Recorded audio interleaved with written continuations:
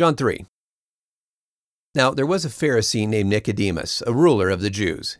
He came to Jesus at night and said to him, "Rabbi, we know that you are a teacher from God, for no one can do these signs that you do unless God is with him."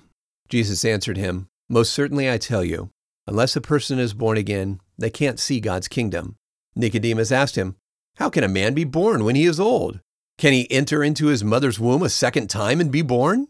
Jesus answered, "Most certainly I tell you, unless a person is born of water and spirit, they can't enter into God's kingdom. That which is born of the flesh is flesh. That which is born of the Spirit is spirit. Don't be amazed that I told you that you must be born again. The wind blows where it wants, and you hear its sound, but don't know where it comes from or where it is going. So it is with everyone who is born of the Spirit." Nicodemus asked him, "How can these things be?" Jesus answered him, "Are you the teacher of Israel and don't understand these things? Most certainly I tell you, we speak about what we know and testify about what we have seen, and you don't accept our witness. I told you about earthly things, and you don't believe. How will you believe if I tell you about heavenly things? No one has gone up to heaven but the one who came down from heaven, the Son of Man, who is from heaven. Just like Moses lifted up the serpent in the wilderness, the Son of Man must be lifted up, so that whoever believes in him will not perish but have eternal life. For God so loved the world that he gave his one and only Son, that whoever believes in him will not perish but have eternal life. For God didn't send his Son into the world to judge the world. He did it so that the world could be saved through him. Whoever believes the Son is not judged. Whoever doesn't believe has been judged already, because he has not believed in the name of the one and only Son of God. This is the judgment, that the light has come into the world. But men loved the darkness instead of the light, because their actions were sinful.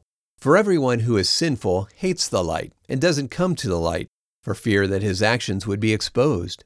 But the one who lives by truth comes to the light, so that his actions may be seen. Their works were done in God. After this, Jesus went with his disciples into the land of Judea. He stayed there with them and baptized. John was also baptizing in Enon near Salem, because there was much water there. People came and were baptized, for John had not yet been thrown into prison. A disagreement arose between John's disciples and with some Jews about purification. They came to John and said to him, "Rabbi, the one who is with you beyond the Jordan, who you testified about, is baptizing, and everyone is going to him." John answered, "A man can receive nothing unless it has been given to him from heaven.